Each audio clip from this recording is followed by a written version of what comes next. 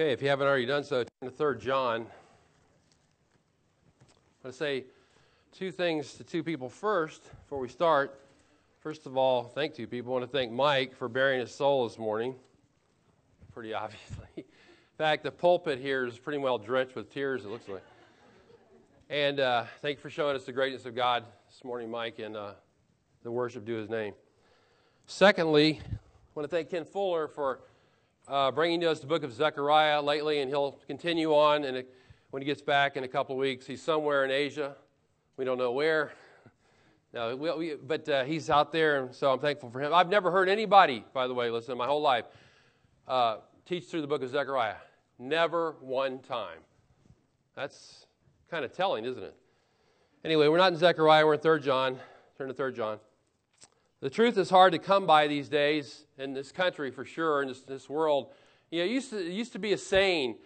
A lot of you know this saying. Back in the day, people used to say a man's word is his bond. Whatever he says, in other words, whatever he says is true, number one. Number two, if he makes a promise, he's going to keep it. Or people would say, let's just shake on it. Shake hands. That was the end of the deal. And if you did that, you knew that word, that agreement would come to pass. But today is a different story. People have no qualms about breaking even signed contracts. They will sign contracts. That means nothing to them. They don't have a problem breaking those signed contracts. And you better be prepared to have an attorney to hire and a court of law to go to deal with that situation. Even then, people are liable to lie under oath, which happens all the time in the court of law. So truth is not held in high regard today, but then again, it was never popular. When was truth ever popular? Never has been. After all, the world system is under the leadership of Satan, who is called by Jesus in John 8 the father of lies. In fact, in John 8, Jesus said, he is a liar and the father of lies. He also said of Satan, Satan does not stand in the truth because there is no truth in him at all. Now, in contrast to that, the Lord puts an extremely high premium on the truth. So for us, truth is everything. You think about the times it talks about the truth in the Scriptures. Truth is necessary for salvation. Jesus said, I am the way, the truth, the life. No man comes unto the Father, but through me. Truth is necessary for sanctification. Jesus said, sanctify them in your truth. Your word is truth. Now, for a couple of weeks, while Ken is roaming the greater Asian continent, we're going to be in the book of 3 John, the Lord willing, I should say. The little book of 3 John is concerned with the truth.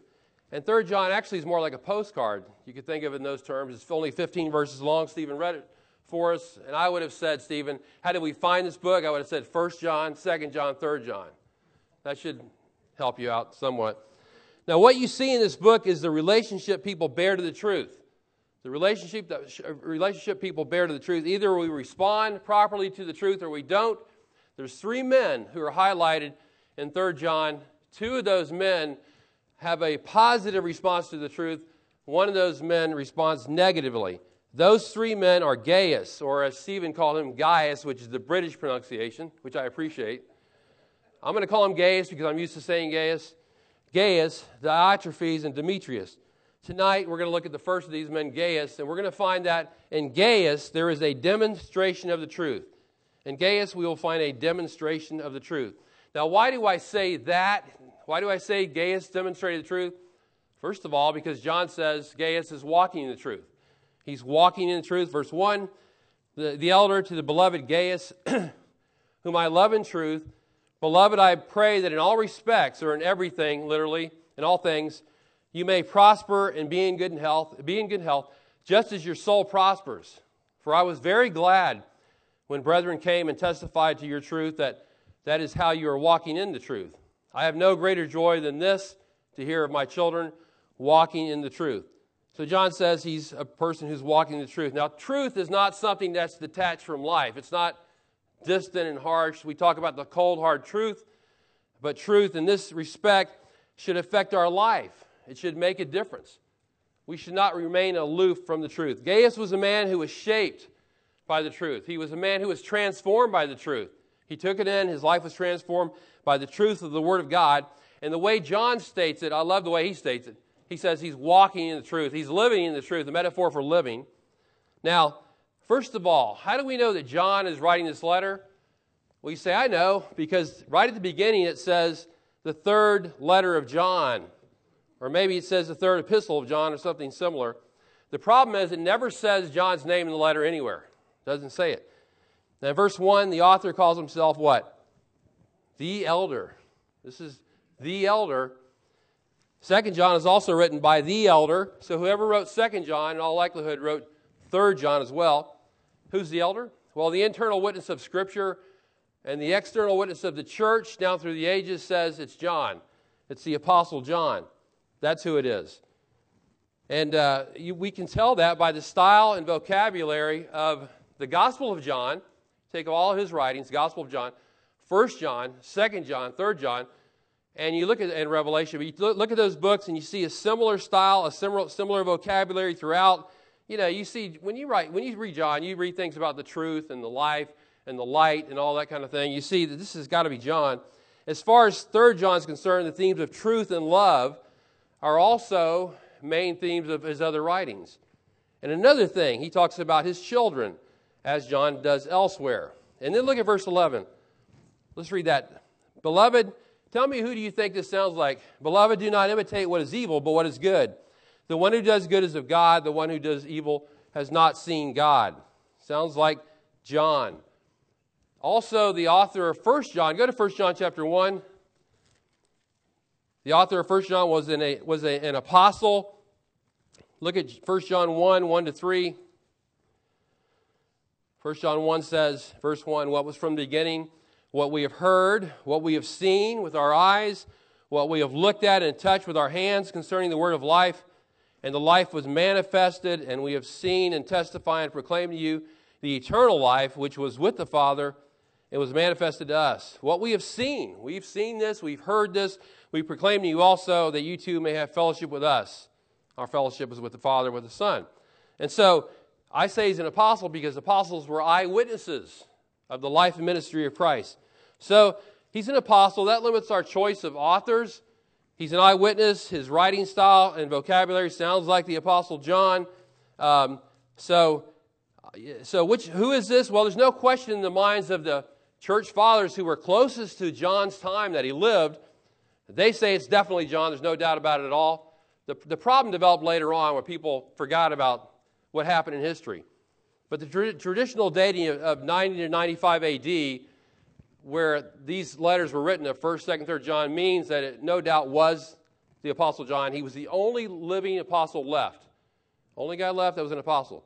So again, the internal witness of the Scripture and the external witness of the church fathers, say that it's John that wrote it, and we can believe that. And so we come to the conclusion that the elder, this mysterious the elder, is John.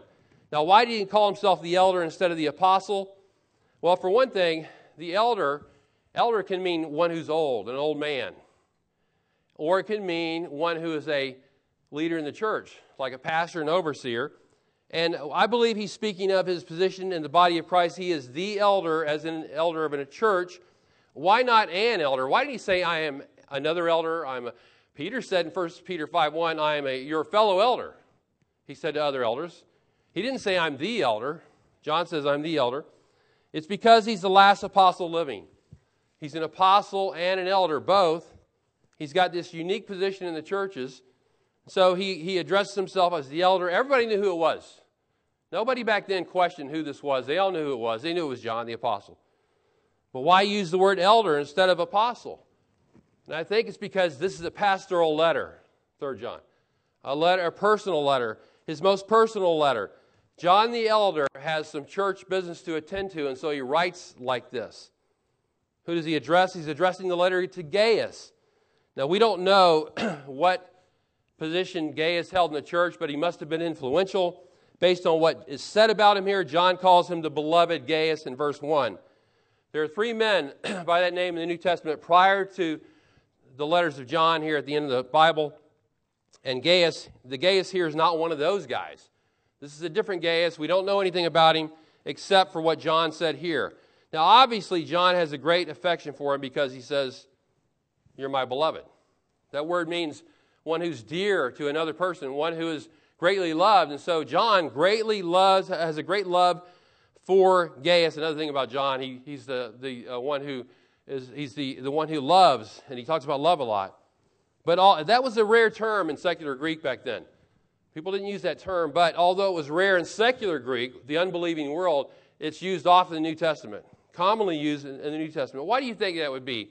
That the word beloved, a word of tenderness, would not be used in the secular world, but would be used in the Scriptures. It's because the world doesn't know Christ. They rejected Him. They didn't know Him. If you don't know Christ, you don't know His love. And if you don't know the love of Christ, you can't love others with the love of Christ. It's not going to happen. But when you're in Christ, when you know Christ, then you have the love of Christ. Romans 5:5, the love of God has been poured out within our hearts through the Holy Spirit who was given to us.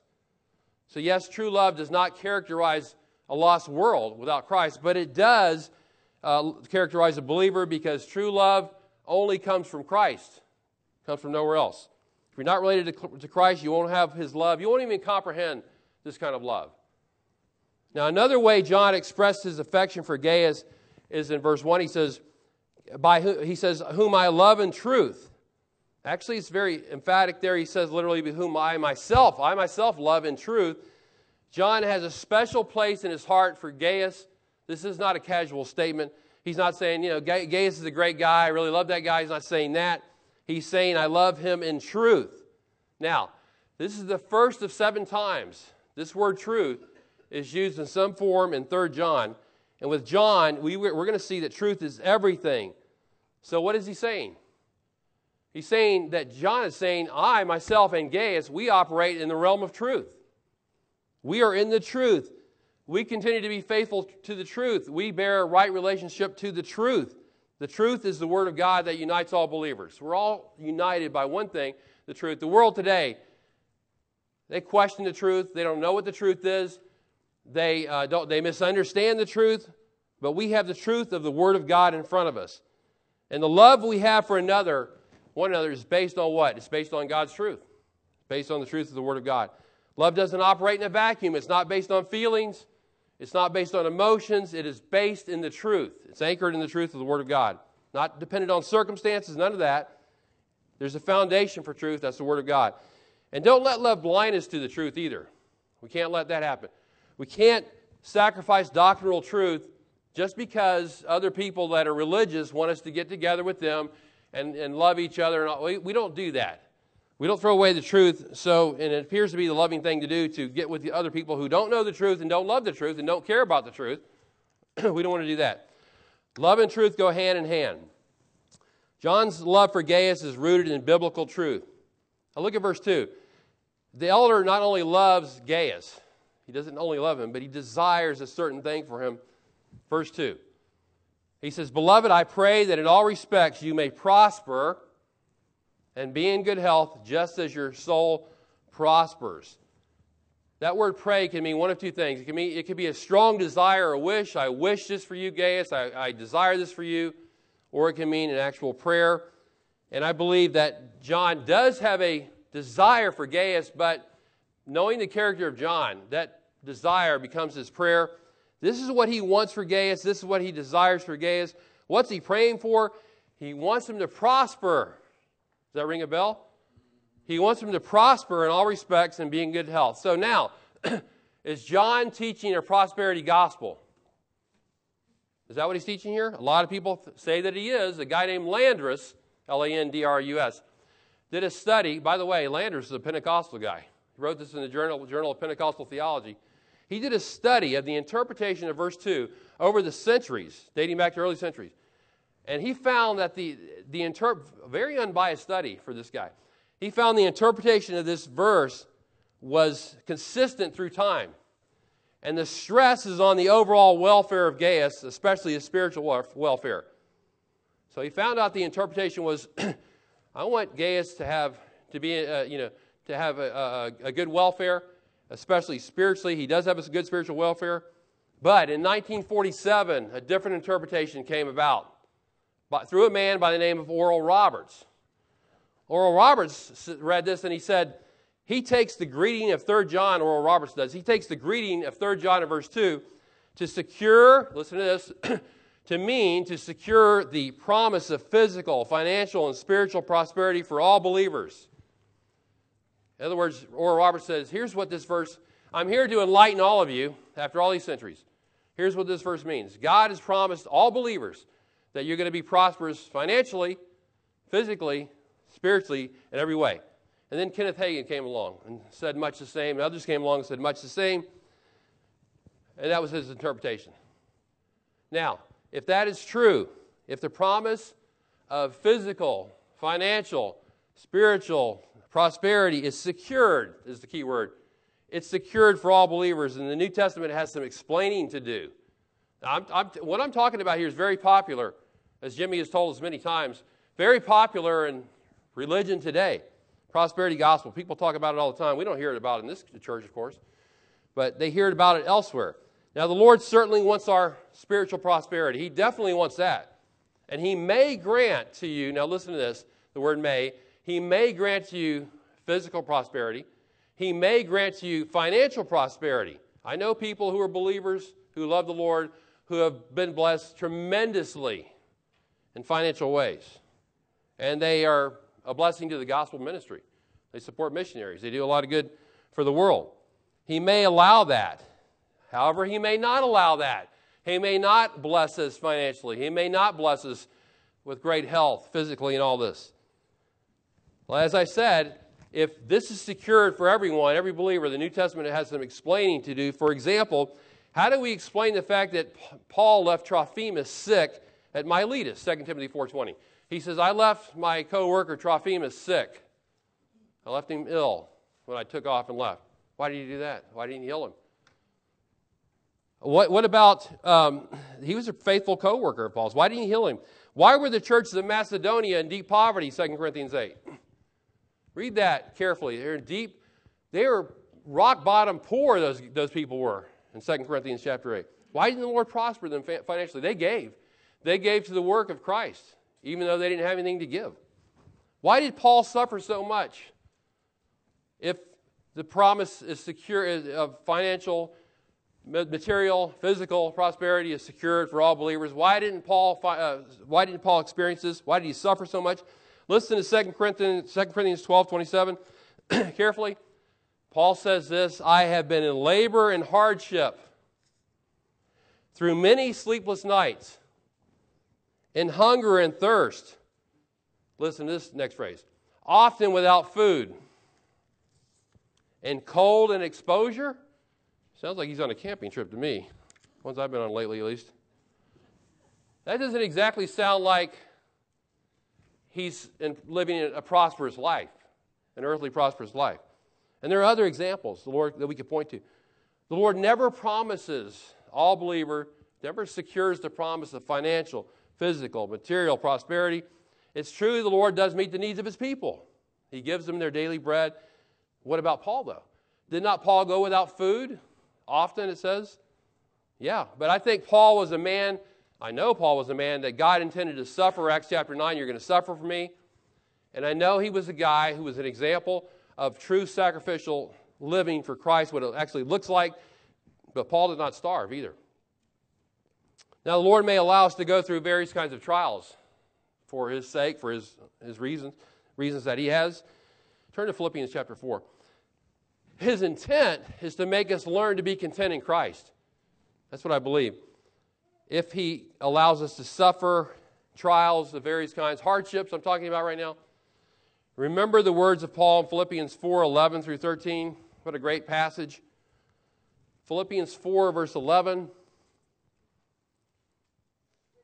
Paul says, not that I speak from want, for I have learned to be content in whatever circumstances I am.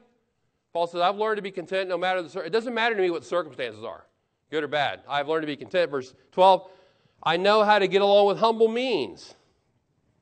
And I also know how to live how? In prosperity. Oh, he knows how to live in prosperity. Let the good times roll. He knows how to live like that. But in every circumstance, I've learned the secret of being filled on the one hand, going hungry on the other hand, both of having abundance and suffering need. How can he do this? Verse 13, I can do all things through him who strengthens me. That's how he can do it. Paul learned all that. The Lord may make it tough on us to have us learn to be content in him. We may have to eat beans and rice for a while. Or maybe we don't get anything. Maybe there's no food for a little while. He may allow that. Be thankful for what you have. The Lord has blessed us in this country beyond anything we can dream of. And if you are, by the way, if you're starving tonight, please let us know. We'll help you. But the Lord may bring us to the place of enduring hard times. I don't think this country could even begin to imagine what that would be like. Now, does this mean that we can't pray for people who are to be in good health?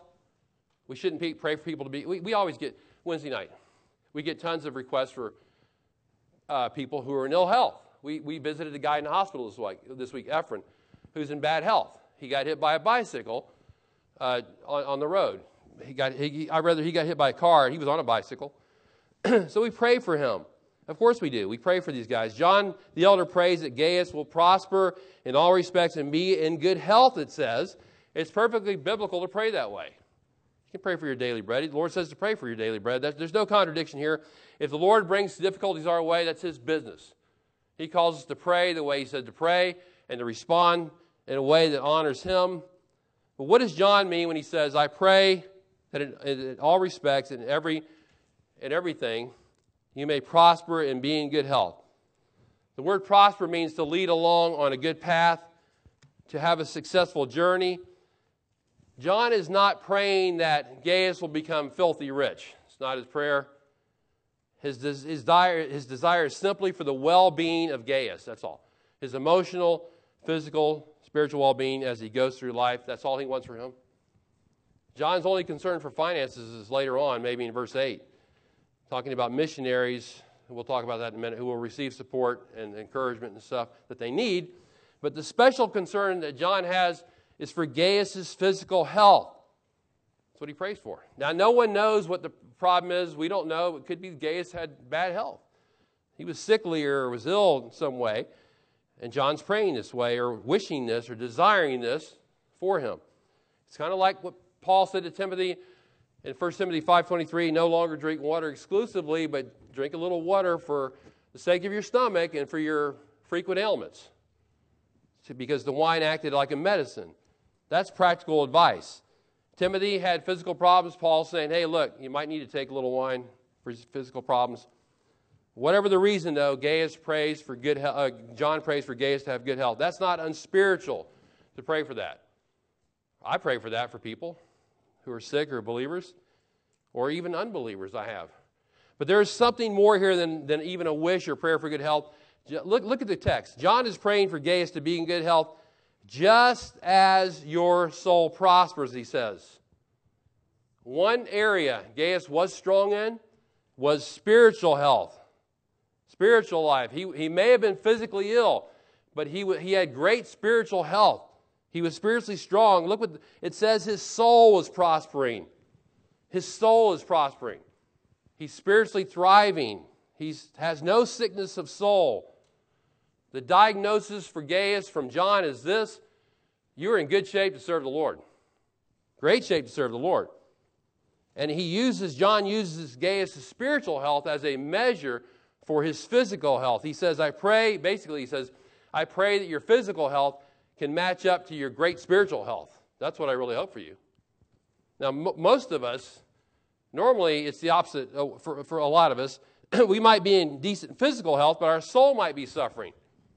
Our soul might be lagging behind because we don't nurture it. We don't feed our soul. We don't grow in grace. We don't do what Mike said today. We worship the Lord and find strength in Him. We don't do these things. We don't give it the spiritual life the attention it deserves, not even a priority often, or just an obligation maybe. We don't do these things, and so it's a secondary issue to us. We don't cultivate our spiritual life like we should, and so we have stunted growth.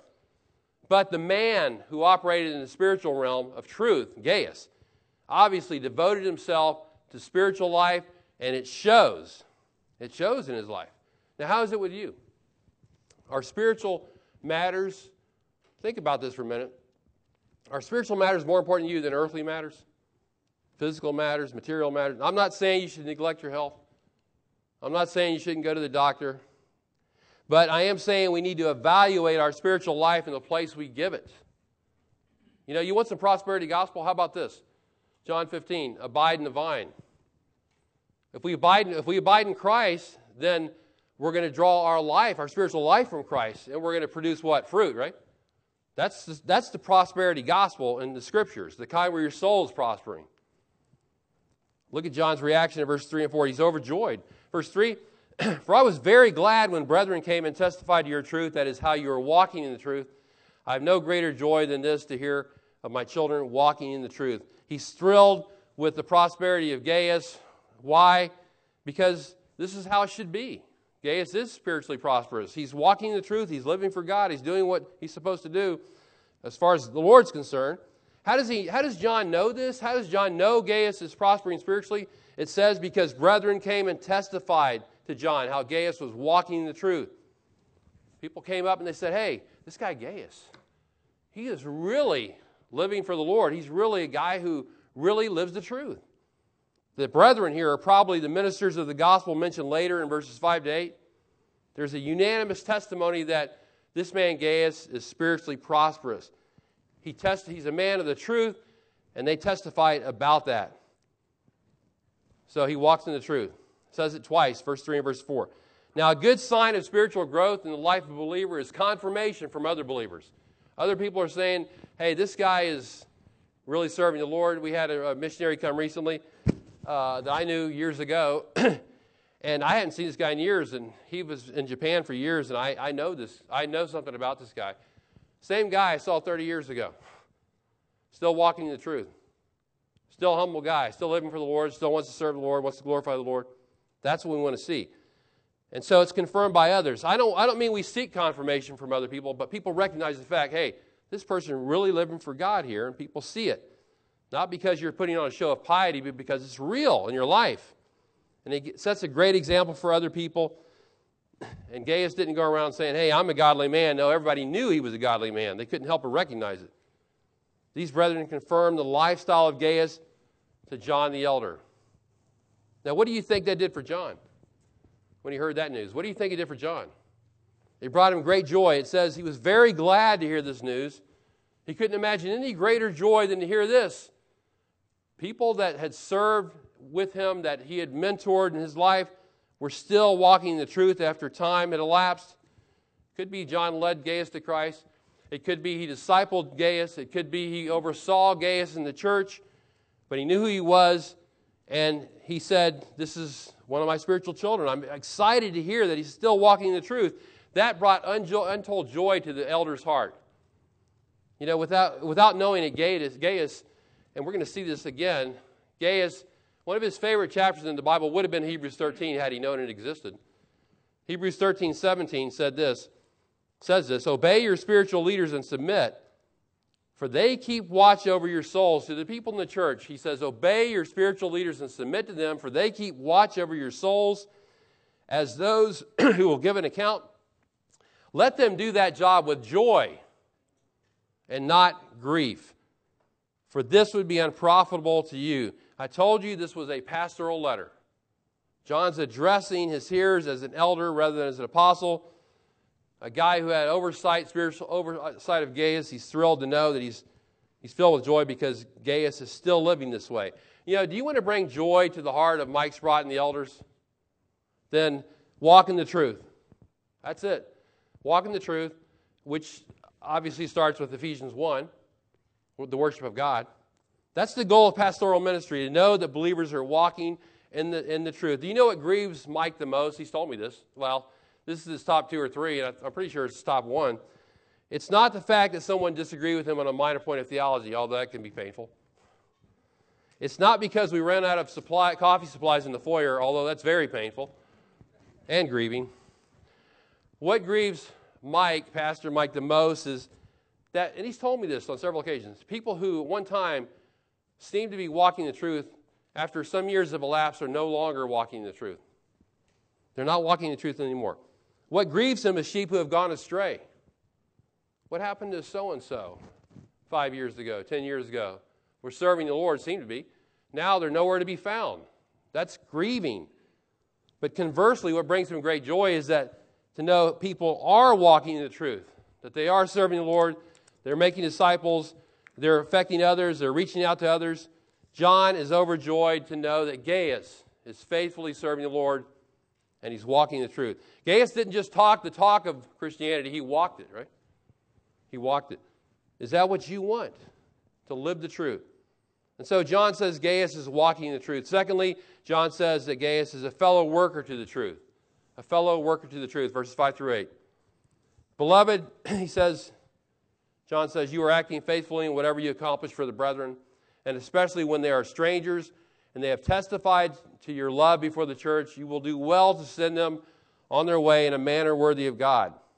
For they went out for the sake of the name, accepting nothing from the Gentiles. Therefore, we ought to support such men, so that we may be fellow workers with the truth.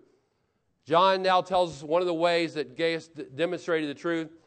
Gaius is doing something very faithful. He is showing hospitality to believers he doesn't even know. They're strangers to him, but they're brothers in Christ, and yet he shows hospitality to them. These brethren, he talks about, are some kind of missionaries, some kind of itinerant teachers, some kind of itinerant Bible preachers, something like that. And they're going on their way, and Gaius wants to help these guys get on their way and support them as they go on their way to serve the Lord. Again, Gaius, we could say, likes Hebrews 13 because he does what Hebrews 13, 1 and 2 says. Let the love of the brethren continue. Do not neglect to show hospitality to strangers. And that is what Gaius does. I don't know if you remember the first time Barnabas came here. How many of you know, does everybody here know Barnabas, our missionary? We don't talk about him much because he's under the radar. To parts of the world that are dangerous, he goes by the code name Barnabas because of that. And first time we invited him to speak here, we didn't know him. He was a stranger to us. And although we had reports concerning him, but what you do, you take missionaries in like that. You take them in, and you feed them, and you house them, and you send them out, and you support them, and you help them, and you encourage them and pray for them. This is what Gaius did. He's hospitable. And look what the missionaries did according to verse 6. They testified of the love Gaius had shown them before the church that John was in, maybe in Ephesus. By the way, this is the only time John uses the word church in Gospel of John, 1st, 2nd, and 3rd John. He only says it in 3rd John 3 times, uses the word church. The church is the place where missionaries are sent out. The church is where, this is why God's people need to love the church. The church is where everything happens as far as God is concerned. Everything is flowing out of the church always. Like missionaries, the Lord appoints the missionaries. The church confirms that call and supports missionaries. The mission board may enter to help, but the church is the sending agency, not another organization. The rest of the verse 6 through 8, instructs us on how to properly treat missionaries. Verse 6, look at verse 6. You will do well to send these guys on their way in a manner worthy of God. Send them out in a manner worthy of God. In other words, send them out in a manner God would approve of. Send them out in a manner God would be pleased with. Boy, that brought up a memory. Don't be like the church where, I saw this happen personally, where prior to going to the other side of the world to be a missionary, this poor guy needed a car and didn't have one. So a guy in the church was selling a car, an old junky car. He bought it. The missionary, with his own money, paid for this car, $900, bought the car. Nobody helped him buy the car. The hood was not even attached to the car. It was sitting kind of on top of where the hoods generally sit. And he had a rope around the whole thing or some kind of device to tie this together to the car, and he drove it around. I could still see that in my mind. And I thought to myself, everybody that was not going as a missionary in that church had a decent car, nice car, except for the guy that was going out to be a missionary. And I thought, how sad is this?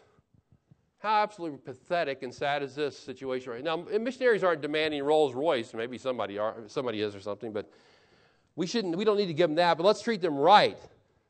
We should treat them right. We should treat them in a manner worthy of God, right? Verse 7, why? For they went out for the sake of the name, accepting nothing from the Gentiles. It doesn't say what name, but we know from verse 6, where it says that when it talks about the name of God, that this is God. They went out for the sake of God's name. for His name. That's why they did it. Ultimately, they went out for the sake of the Father, the Son, and the Holy Spirit, and that's why they went out. Now, they didn't go out for another reason. They would have never have gone to the ends of the world had it not been for God, had it not been for Christ, had it not been for the Holy Spirit. They would not have done that. And yet here they are going out for His name. That's their only reason for going out, really. And we should take care of these people. We should love them, watch over them, take care of them. They took nothing from the Gentiles, it said. They took no support from pagan Gentiles. I read where back in that day, people of different religious beliefs would be on the streets proclaiming their message, and they asked for money. They'd beg for money from people to support them. They would do that, but Christian missionaries can't take money from pagans, from lost people, because that's the people they're ministering to. How strange that would be, right? The world does not support the church supports its own. Verse 8, therefore we ought to support such men so that we may be fellow workers with the truth. The we in verse 8 is emphatic. We ought to, with the church, we ought to support these people, not the world. 1 Corinthians 9:14 says, so also the Lord directed those who proclaim the gospel, those who preach the gospel, should get their living from the gospel. That's how it was designed by God. Why do we support men who go out for the sake of the name? Verse 8, it says, so that we may be fellow workers with the truth. When we give financially to support missionaries, when we encourage missionaries, when we pray for them, we have someone on the field right now, Ryan in Taiwan over there by himself, his family. When we look to help them, we also have people that are working in Honduras, Kenny, and others. Andrew just went down there for an internship. But we have Barnabas. When we do these things, when we give to them and when we encourage them, we become co-workers with them. We become fellow workers with the truth. They can't do it alone. They need our help. Who are they going to get help from if they don't get it from us? They're out there somewhere. We've got to love them. They need our help. Really, what we become when we are fellow workers to the truth is we become co-workers with God. It's all about God's truth. It's all about God's word. We want to get the truth of the gospel out in order to, globally all over the world, to support missionaries, which makes us fellow workers with the truth. So Gaius is a man who embodies the truth. He is a man who operates in the realm of the truth. He believes the truth. It's not only academic for him. He is walking the truth. He lives it. He breathes it. And the truth of the Scriptures affect him so much that his soul is thriving in a state of spiritual prosperity. You know, if your soul is thriving in a state of spiritual prosperity, you can't sit on the sidelines and do nothing. You have to get in and you have to do something. You want to do something for God, right? You want to do something for the Lord because you love God and you love the brethren. And you have to do that. A lot of people talk about the truth. How many are walking in the truth? You see how it works? We take in the truth and we begin to walk in the truth. Our souls begin to prosper. Then we reach out to others and we become fellow workers with the truth. That's how it's supposed to be. It's not supposed to be half the church is sitting on the sideline doing nothing. That's never the intent of God ever. That was never the intent. That's how it should be. What is your relationship to the truth? Do you live in that realm? Is your soul prospering? Think about that for a minute. Is my soul prospering? Or is it kind of a stagnant state of affairs? Do we know the truth? Do we love the truth? Are we walking in the truth? And as a result of all that, does that translate into action to become fellow workers with the truth? Being properly related to truth is what it's all about. We'll see that in the next week as well. John said, I have no greater joy than this, to hear of my children walking in the truth. Let's pray.